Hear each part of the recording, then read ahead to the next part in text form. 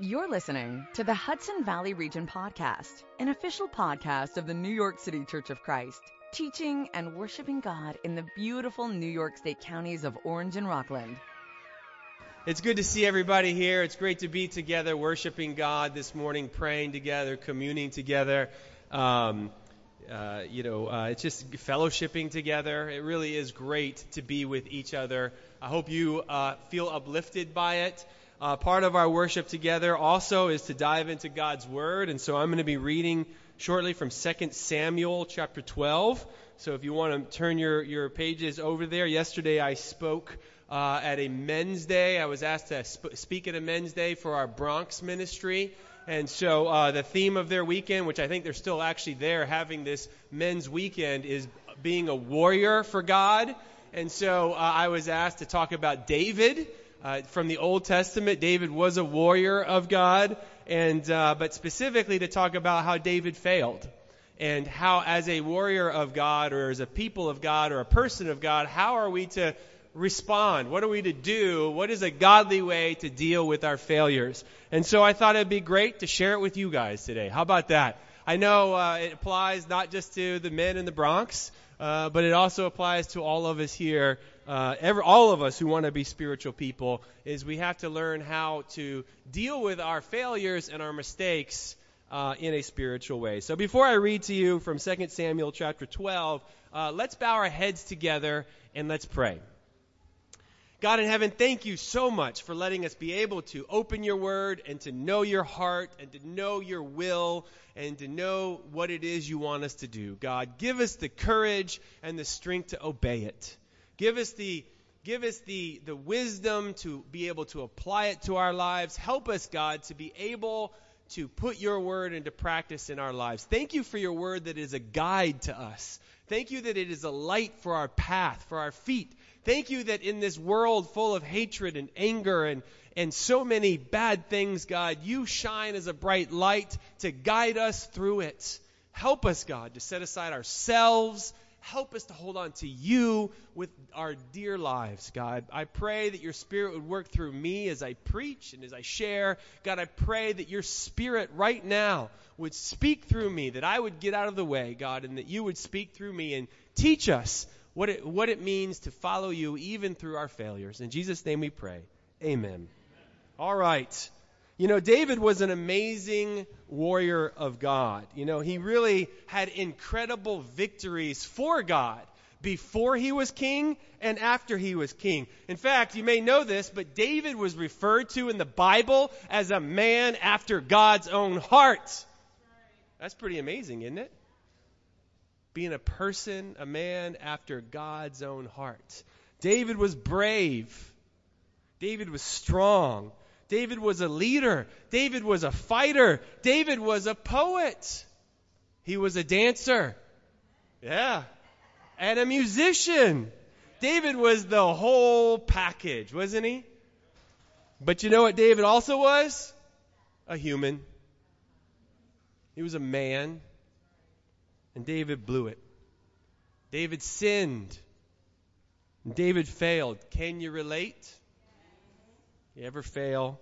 You ever sin? You ever blow it in your life? Today I want to look at David a little bit closer. And I want to learn how we can learn from our failures and the mistakes that we make in our lives. How we can be men and women who have a heart after God, even when we fail and even when we make mistakes. I want to read to you in a moment from 2 Samuel chapter 12. But if you really want to understand 2 Samuel chapter 12, you really have to understand the chapter right before it, 2 Samuel chapter 11. In 2 Samuel chapter 11, David blows it. He absolutely messes up. At a time, the Bible says, when all the kings were going off to war, David, supposed to be at work, right, stays home. He stays home. And one night he looks out over and he lusts after a woman that he sees there. He has the woman brought to him. He commits adultery with this woman and the woman becomes pregnant. And so that's the first step in how David failed. But that's not the beginning of David's failure there in chapter 11. David, instead of just being honest about it, covers it up. This is all in 2 Samuel chapter 11. David covers it up. And at first he tries to get the soldier that is away at war, bring him back and get him. Say, hey man, welcome home. Why don't you go spend some time with your wife? Hoping that he'll spend time with his wife and cover up the fact that she's pregnant by David. Well, he, being a man of integrity, says, no, I can't do that. I can't do that. I can't go be with my wife when my men are out fighting. And so he refuses. So David tries again. He actually gets the guy drunk, invites him over for a party, gets him drunk, then sends him home. Still, though, the guy says, no, I'm not going to do it. Not going to do it. So David then goes to plan B. And instead, David orders his commander, Joab, to lead the men into the fiercest part of the battle. And as soon as the battle gets really, really intense, pull away and leave the woman's husband there and to die. And sure enough, that's exactly what happens. The guy gets killed in battle. So word comes back, oh, he's died in battle. And David says, oh, that's too bad. I tell you what, why don't I marry you? And he marries the woman to cover up his whole thing. All right, so that's how David blew it. That's how he messed up. I mean, this is the man after God's own heart. Absolutely just blowing it. All right, so let's see what happens now in the next chapter. This is 2 Samuel chapter 12. Listen as I read to you. I'm going to read you the whole chapter. All right? It says in verse 1, it says, the Lord sent Nathan. Nathan was a man of God. The Lord sent Nathan to David. When he came to him, he said, there were two men in a certain town, one rich and the other poor. The rich man had a very large number of sheep and cattle, but the poor man had nothing except one little ewe lamb he had bought. He raised it, and it grew up with him and his children. It shared his food, drank from his cup, and even slept in his arms. It was like a daughter to him. Now a traveler came to the rich man, but the rich man refrained from taking one of his own sheep or cattle to prepare a meal for the traveler who had come to him. Instead, he took the ewe lamb that belonged to the poor man and prepared it for the one who had come to him. David burned with anger against the man and said to Nathan, as surely as the Lord lives, the man who did this deserves to die. He must pay for the lamb 4 times over because he did such a thing and had no pity. Then Nathan said to David, you are the man. This is what the Lord, the God of Israel, says. I anointed you king over Israel, and I delivered you from the hand of Saul. I gave your master's house to you, and your master's wives into your arms. I gave you the house of Israel and Judah, and if this had been too little, I would have given you even more. Why did you despise the word of the Lord by doing what is evil in his eyes? You struck down Uriah the Hittite, that was the husband of the woman that he committed adultery with. You struck down the husband with the sword and took his wife to be your own. You killed him with the sword of the Ammonites. Now, therefore, the sword will never depart from your house, because you despised me and took the wife of your Uriah the Hittite to be your own. This is what the Lord says. Out of your own household, I am going to bring calamity upon you. Before your very eyes, I will take your wives and give them to the one who is close to you, and he will lie with your wives in broad daylight. You did it in secret, but I will do this thing in broad daylight before all Israel. Then David said to Nathan, I have sinned against the Lord. Nathan replied, the Lord has taken away your sin. You're not going to die. But because by doing this you have made the enemies of the Lord show utter contempt, the son born to you will die. After Nathan had gone home, the Lord struck the child that Uriah's wife had borne to David, and he became ill. David pleaded with God for the child. He fasted and went into his house and spent the nights lying on the ground. The elders of the household stood beside him to get up from the ground, but he refused. He would not eat any food with them. On the 7th day, the child died. David's servants were afraid to tell him that the child was dead, for they thought, while the child was still living, we spoke to David. But he would not listen to us. How can we tell them the child is dead? He may do something desperate. David noticed that his servants were whispering among themselves, and he realized the child was dead. Is the child dead? He asked. Yes, they replied. He is dead. Then David got up from the ground. After he washed, he put on lotions and changed his clothes and went into the house of the Lord and worshipped. Then he went to his own house, and at his request they served him food, and he ate. His servants asked, "Why are you acting this way? While the child was alive, you fasted and wept. But now the child is dead, and you get up and you eat." He answered, "While the child was still alive, I fasted and wept. I thought, who knows? The Lord may be gracious to me and let the child live. But now that he is dead, why should I fast? Can I bring him back again? I will go to him, but he will not return to me." Then David comforted his wife Bathsheba, and he went to her and lay with her. She gave birth to a son, and they named him Solomon. The Lord loved him, and because the Lord loved him, he sent word through Nathan the prophet to name him Jedediah.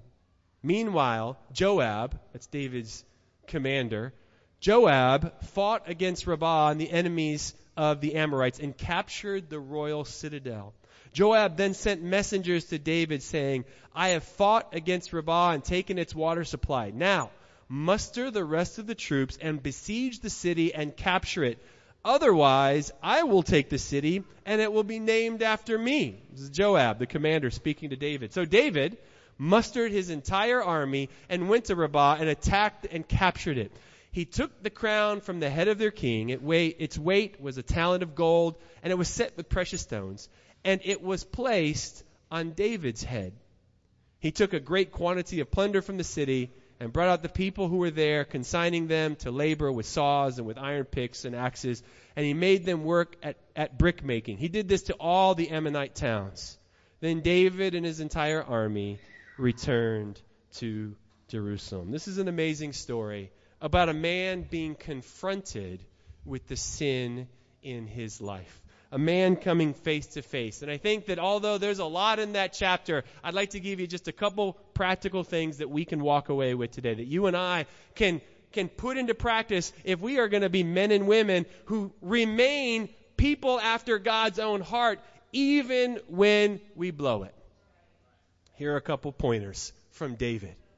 First thing, if we're going to be men and women who are warriors for God, if we're going to be men and women who act how God wants us to act, even in our failures, the first thing we got to do is we got to own it. Own it. David absolutely blows it, doesn't he? I mean, he blows it on a huge scale. Huge scale. If you go back and read chapter 11, which I recapped to you, the actual sin that he commits only is just a few verses. It's only, he was up, he saw something he shouldn't be looking at, he invited the woman over, he slept with her, she got pregnant. Boom, couple verses, sin over. But the rest of the chapter is his covering it up. The rest of the chapter is him trying to smooth it over, trying to fix it. I mean, David blew it, and then he blew it. Right? He messed up, and then he covered up. I mean, David absolutely blew it. But by the next chapter, this man of God, Nathan, comes to him and confronts him. And what does he do?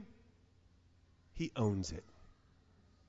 He owns it. No excuses, no whining, no arguing, no fighting, no debating, no reasoning, just owned it.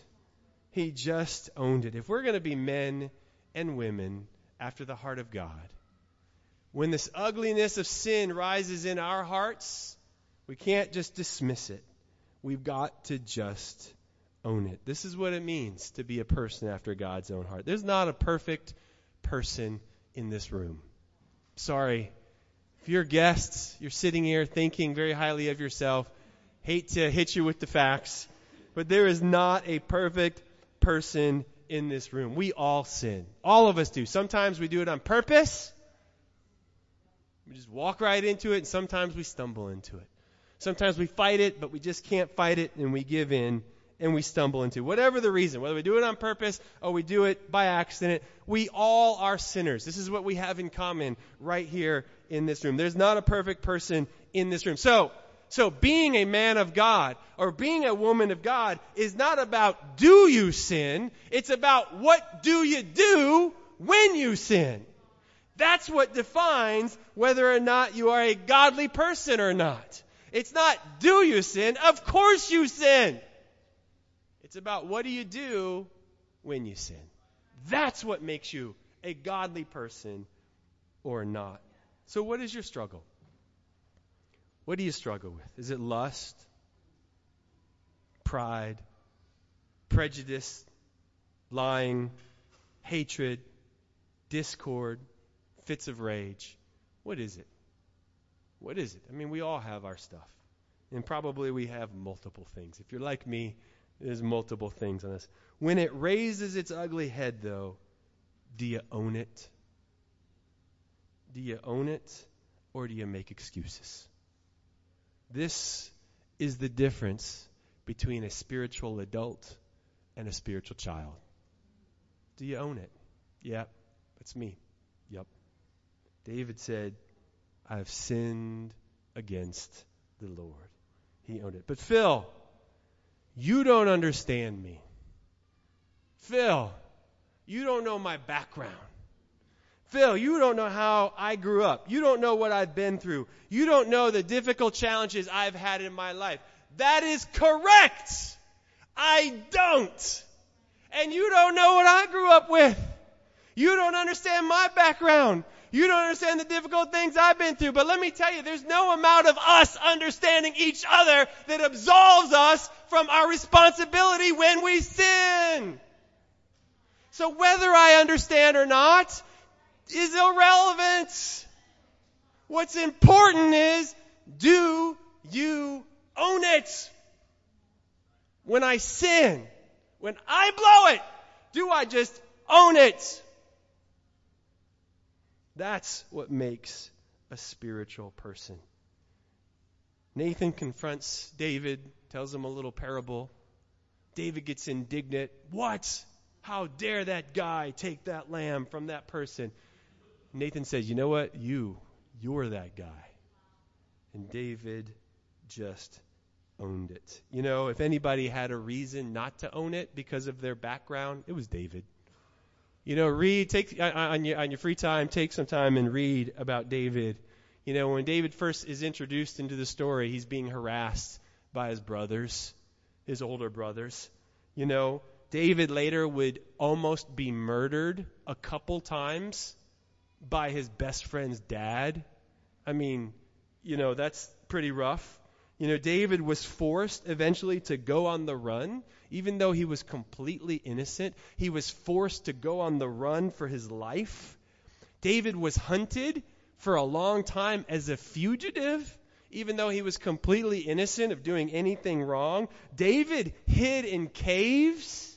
Listen, I don't know how bad your day's been or how bad your weekend, but I don't think anybody here lives in a cave. Do you? If you do, where? Because I'd like to come by, man. It's kind of cool, all right? No, man. If anybody had reason to use their background and their past and their challenges and being unfairly treated as a reason to make excuses for their sin, it was David, but he didn't. He just owned it and said, man, I have sinned against God. When we've blown it, we gotta own it. That's it. That's what we learn from David. I'm not saying that your life is easy. I'm not, because I know it's not. And I know that the difficulties in your life are legit. I'm not saying you're making stuff up. They're real. You have been hurt. You have gone through difficult things. Absolutely you have. But the difference between being a spiritual adult and a spiritual child is, are you going to let those things from the past keep you from being a godly man or a godly woman? You know, we've got to own it. It's the only way out. It's the only way out. It's the only way, is if we own ourselves. You know, it's hard to own it. It is. I remember when I was a young man, when my wife and I got married, you know, it took me a long time to learn to own it, right? To own our relationship. You know, we got married in the church, and so there's always people around that were very helpful and kind and willing to help us out. And so I sort of adopted this thinking about marriage that, hey, if there's a trouble in our marriage, well, that's cool. I need to get my wife to some of the sisters so they can fix her, and then bring her back, and she'll be all done, right? So be like, hey, sister, I'm going to be dropping my wife off later. If you could just clean everything up and then bring it back when it's done. Thank you very much, sis. Appreciate it. And don't get me wrong, absolutely, that's the beauty of the church, is we do have each other. And there are times when other people need to get involved, absolutely. That's a good thing. But the problem was I never was owning it. I wasn't owning it. Listen, it took me a long while to embrace this simple truth. This simple truth is this: there's only two people in this marriage. If there's a problem, guess who it might likely be? Moi. That's French for me.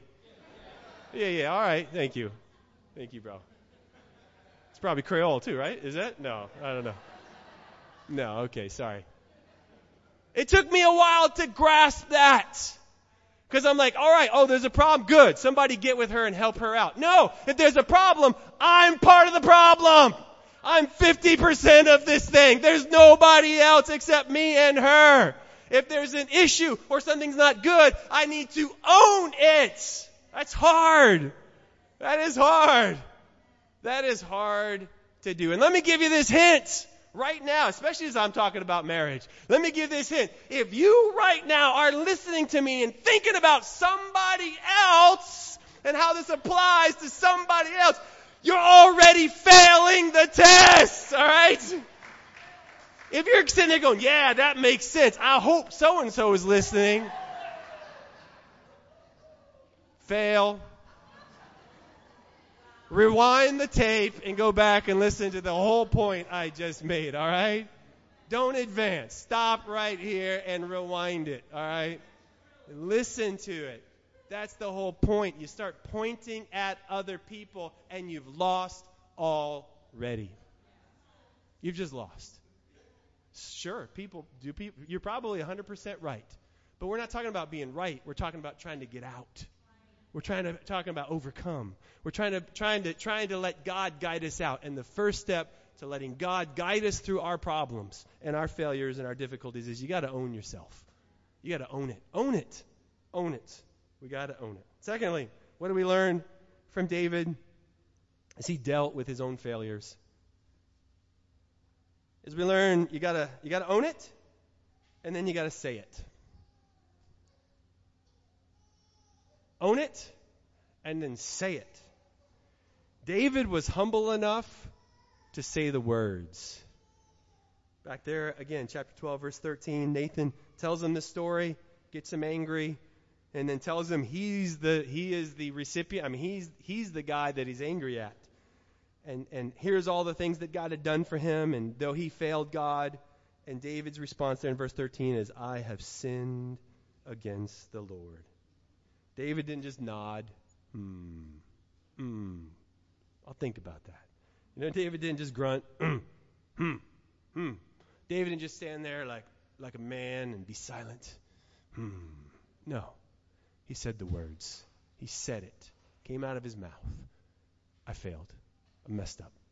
I sinned against the Lord. Part of being a man, part of being a woman of God, when we fail, is having the humility to say it. Just say it. Say it. That takes a lot of humility. You got to own it, and then you got to say it. To whom, though? To whom do I need to say it? All right? If I'm going to say it, who do I need to talk to? Well, first of all, you need to talk to God. That's the first person you need to say it to. You got to say it to God. David understood this. Again, back in that verse we just read, he said, I have sinned against whom? The Lord. He understood first and foremost his sin was against God. Yes, there were other people that felt the pain of his sin. His wife, his child that eventually died. There were other people that felt the pain of it. But first and foremost, when we sin against God. We sin, we hurt God. God is the one we hurt. So it makes sense, right? If you hurt God, to go talk to God. That's what prayer is. That's what we do when we sin. You talk, you say it to God. But Phil, God already knows my heart. Yeah, correct. But confession isn't for God. It's for me. It's for you. That's what confession's for. It's good for our hearts to say it, and we just say it to God. David spent time with God. It says here in the text that he fasted and wept for almost 7 days. Wow. 7 days. It doesn't say it in this text here, but somewhere in this time frame, he wrote Psalm 51.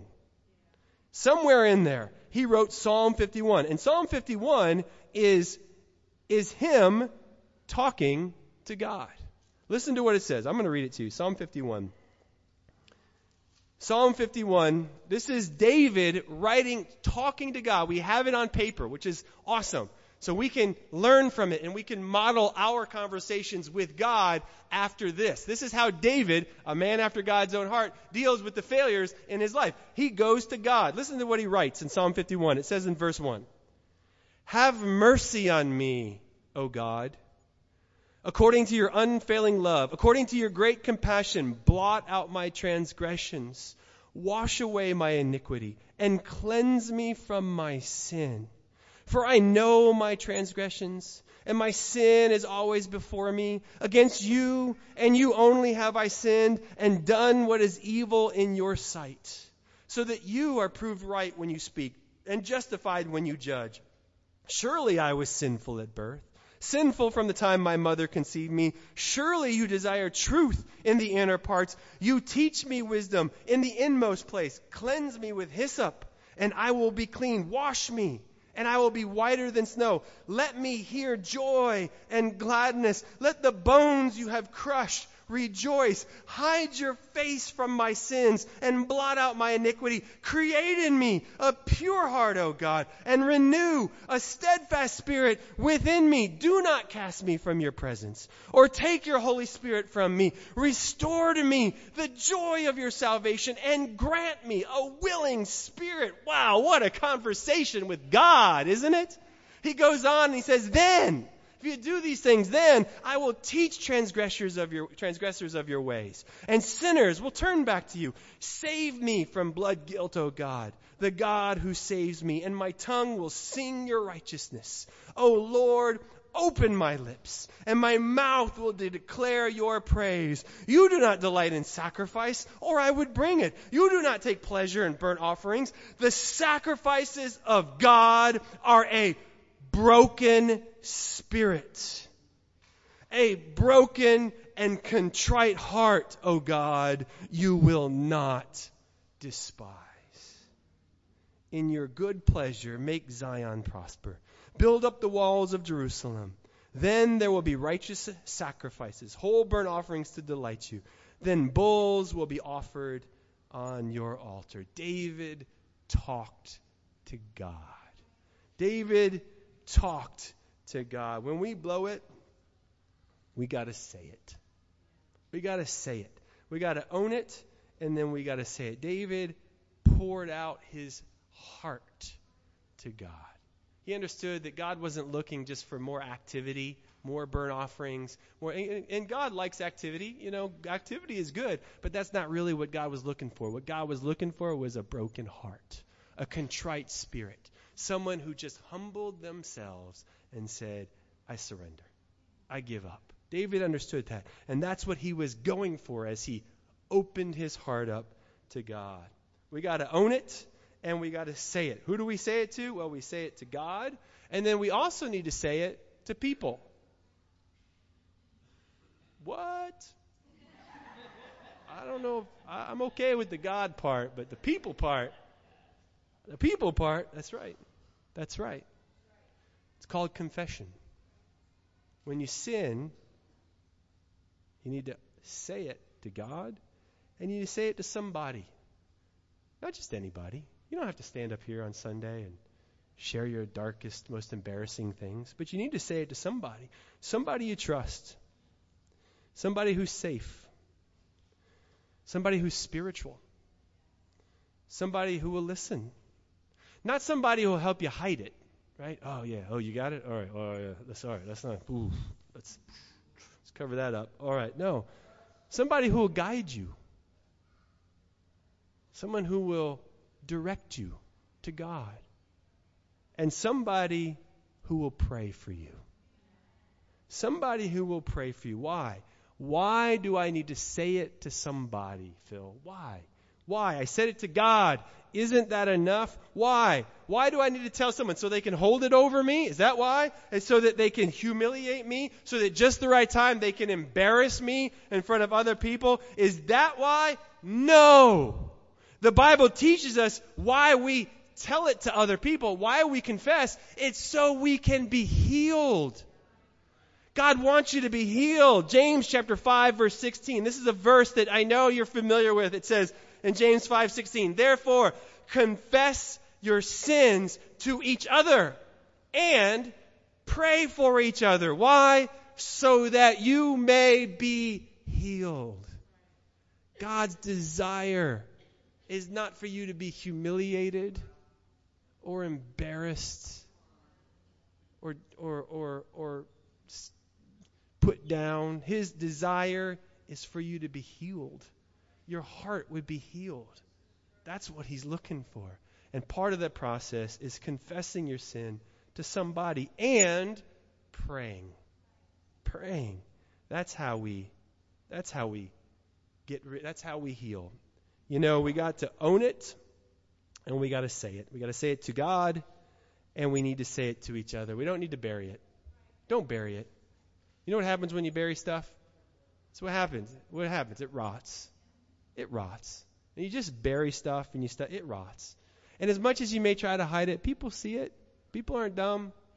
You know, we work hard. We try to be active. We try to do a lot of stuff. And we, have programs or things going on. And we do all our things. But if there's something buried in there that stinks, people still smell it. Right? People still smell it. It's still there. They may not know what it is, but it's there. Right? That's what happens when you bury it. Don't bury it. Confess it. Confess it. I was confessing one time to a friend of mine, who was sharing some stuff that was on my heart. And I've been carrying it around on my heart for a while. And I finally got the courage to say, hey, to look bad, to just say, here's what I did or what I thought. And he listened and he said, can I tell you something? And I said, sure. And I thought, all right, here it comes. Here it comes. Coming down. Here comes the hammer. All right, he's going to say something like, what's wrong with you? You stupid? Why'd you do that? How dare you do that? Who do you think? That's what I was ready. I was like, all right, I braced myself. I said, all right, here it comes. And he said to me, I'll never forget, he goes, I think you should just share sooner. And I said, what do you mean? He goes, obviously this has been on your heart. You've been carrying it around. There's no need to. Just share. Confess. Let it off. Let it go. You don't have to carry it around like that. I was like, you know what? You're right. It was convicting, but it was encouraging all at the same time. Is there something you need to confess right now? Something in your heart. You're like, yeah, I need to be open about that. To God, to somebody, say it. Don't delay it. If we're going to be spiritual people, even in our failures, we got to own it. Number 2, we got to say it. And then the final thing we learn from David is we got to let it go. Own it, say it, and then let it go. The amazing thing about David and his failure was this. After it was over, it was over. Pretty amazing. After it was over, it was over. Even the people around him were a bit puzzled, weren't they? The child was sick, and so he spent days fasting and weeping and praying and asking God to save the child. And they watched him and then as soon as the child died, he got up, took a shower, put his clothes on, and got some dinner. And they were like, "What are you doing? What are you doing? While the child was alive, you wept and fasted. While now the child is dead, and you're moving on." And he says, I just thought, who knows? Maybe God will have mercy on the child and save the child. Maybe that's what God will do. But God said no. David said, okay. David was able then to let it go. Some of us, I fear that after we fail and we own it, and we say it, we still hold on to it. We just hold on to it. We hold on to the guilt. We hold on to the shame. Hold on to the embarrassment. And one of the things we learned about David was his ability to let it go. When I was in 6th grade, my teacher read the class a story about a boy who had 2 dogs and was teaching his dogs how to hunt. Maybe you've heard of this story before. And in the book, it described how they captured a raccoon.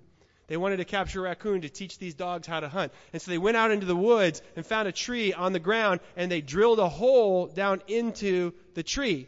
And then they put nails at an angle into the hole, in the tree, leaving just enough space so a raccoon could squeeze its paw down into the hole. And at the bottom of the hole, they put something shiny, like a piece of tin or a piece of metal, something shiny. And the idea was this: a raccoon would come along, look down in the hole, see something shiny in there, reach down and grab it. And when the raccoon grabbed it, he made a fist. So no longer then could the raccoon get his hand out, because those nails were there keeping his hand in there. And so because the raccoon reached down and made a fist and held on to that, it couldn't get its hand out. And so the boys hiding behind the trees, would just come over and beat the raccoon to death. Kid story. Yeah. There you go, kids. There you go, kids. Don't have nightmares. All the raccoon had to do was let go. But because the raccoon would not let go of that shiny thing, it refused to let go, but pulled and pulled and pulled and couldn't let go. Because the raccoon would not let go, people came over and were able to beat the raccoon. I think the same thing happens to us spiritually. We just hold on to the shame. We hold on to the guilt. After we've owned it, after we've said it, we just hold on to it, and we don't let go.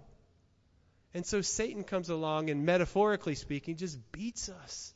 And we wonder, what's wrong? Why can't I get past this? And we don't know that the power to get past it is right in our own hand, if we would just do what feels counterintuitive, and that is let go.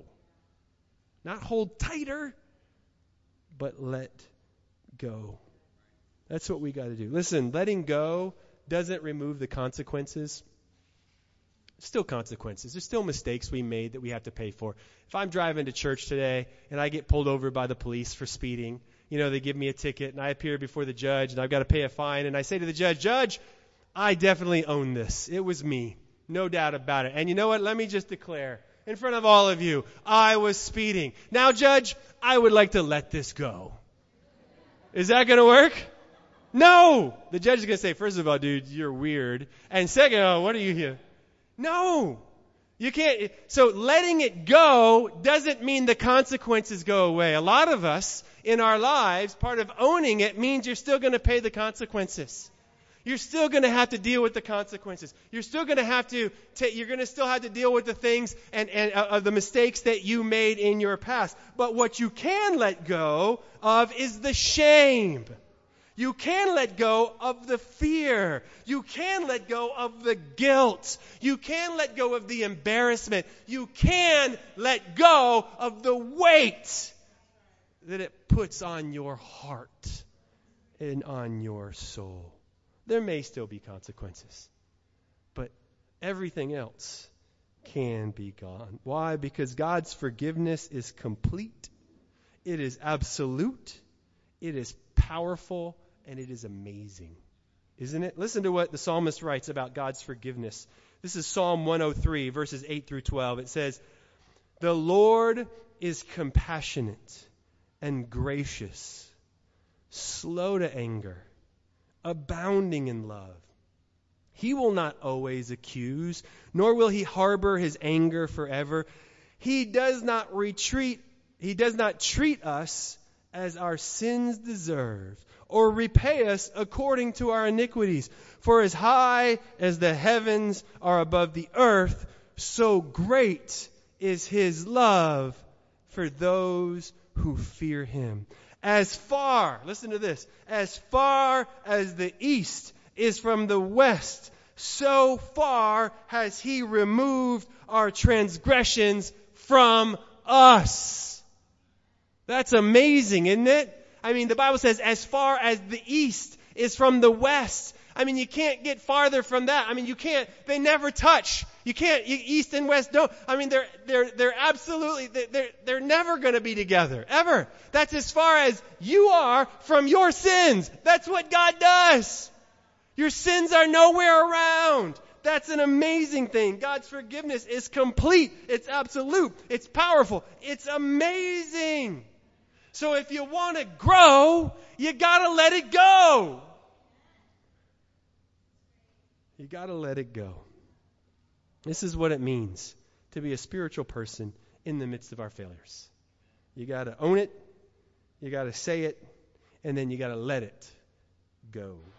This is a process. This is a process. Let me just warn you in closing here. It's a process. You can't skip the steps, all right? You know, I know a lot of us, sometimes we might be really into the say it part. You know, yeah, okay, I got it. I'll say it. And we're quick to say, yep, I sinned. Yep, I say it. But then another opportunity comes up and we just go right back to it. We just go right back to the sins. We go, oh, yeah, you're right. I sinned. You're right. And then another opportunity comes up and we go right back into the sins that we, yeah, you're right. And we're quick to say it. The problem there is we skip step number 1. You didn't own it. You may say it. Words are easy, but words mean nothing. Step 2 means nothing until we do step 1. Which is we got to own it. Own it is an internal thing where you go, yeah, no more excuses. It's me. I blew it. I messed up. You own it. Then you can say it. Some of us like to skip step 1 and 2 and go right to step 3, don't we? The let it go. Yeah, I like that part. Yeah, the let it go sounds good. All right, yeah, let's just let it go. Why you keep bringing this up, bro? I let it go. Yeah, I'm bringing it up because you haven't done step 1 and step 2. You didn't own it, and you haven't said it. You just want to skip right to, hey, let's just let it go.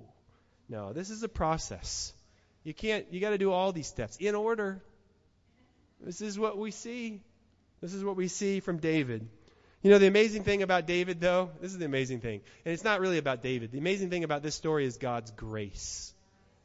God's grace. If you read I read the whole chapter there. At the end of the chapter, after all of this is dealt with, then David gets word from Joab. Joab was his commander who was off fighting the battle. He was off doing what David was supposed to be doing. David's home, blowing it, messing it up, covering it up, doing all these terribly bad things and not doing what he's supposed to be doing, which is out fighting the battle for the Lord. But his commander, Joab, who's out doing his job for him, Joab sends word and says, guess what, David? We've got victory. We're right on the cusp of taking this city. So David, you need to get your men together, bring them, and take the city. Because if I take the city, they're going to name it after me. And you're the king, and you need to come in, and you need to take the city. So you know what David does? He gets the men together, they go, and they take the city. In fact, the Bible says they go into the king of that city, take the crown off his head, and put it on Joab's head? No! They put it on David's head! David did nothing for that! He didn't do squat! I mean, David is home, messing up! And by the end of the story, he's wearing the crown! That is a testimony of the grace of God. You know there are things in your life you get credit for that you are not responsible for. You know that. Come on. People tell me, oh, you got such a great family. It ain't because of me. It's in spite of me. I got a great wife. I got a great kid. That's why I got a great family. People say, man, that Hudson Valley ministry, those guys are awesome. You know why? It's not because of me. It's because of you. It's because we're full of some awesome people in here. There's amazing people. People go, Phil, good job. And I go, oh, all right, thanks. And I know it ain't me, it's you. It's you. But that's the grace of God. David spends the whole story just blowing it. And by the end of the story, who's wearing the crown? David. David is wearing. That's just a testimony to how great God is. The Bible said, and I said this earlier at the beginning, that David was a man after God's own heart. That's what the Bible says. Do you know why it says he was a man after God's own heart? You know why it says that? It's not because he wrote poems. That's not why he was a man after. It's not because he liked to dance before the Lord. That's not why he was a man after God's own heart. It's not because, he was a musician. That's not why he was a man after God's own heart. You know why? It's because he did what God said. And even in his failure, he still came back and handled it the way God wanted. It says in Acts 13, verse 22, after removing Saul, he made David their king. God testified concerning him, I have found David, son of Jesse, a man after my own heart. There it is. That's where it says it. Acts 13:22. I found David, a man after my own heart. He will do everything I want him to do. That's what made him a man after God's own heart. We were singing that communion song earlier, In Christ Alone. I love that song. And I got a little choked up. I love that song. But getting choked up at a communion song isn't what makes you a man or a woman after God's own heart. What it is will you do what God wants?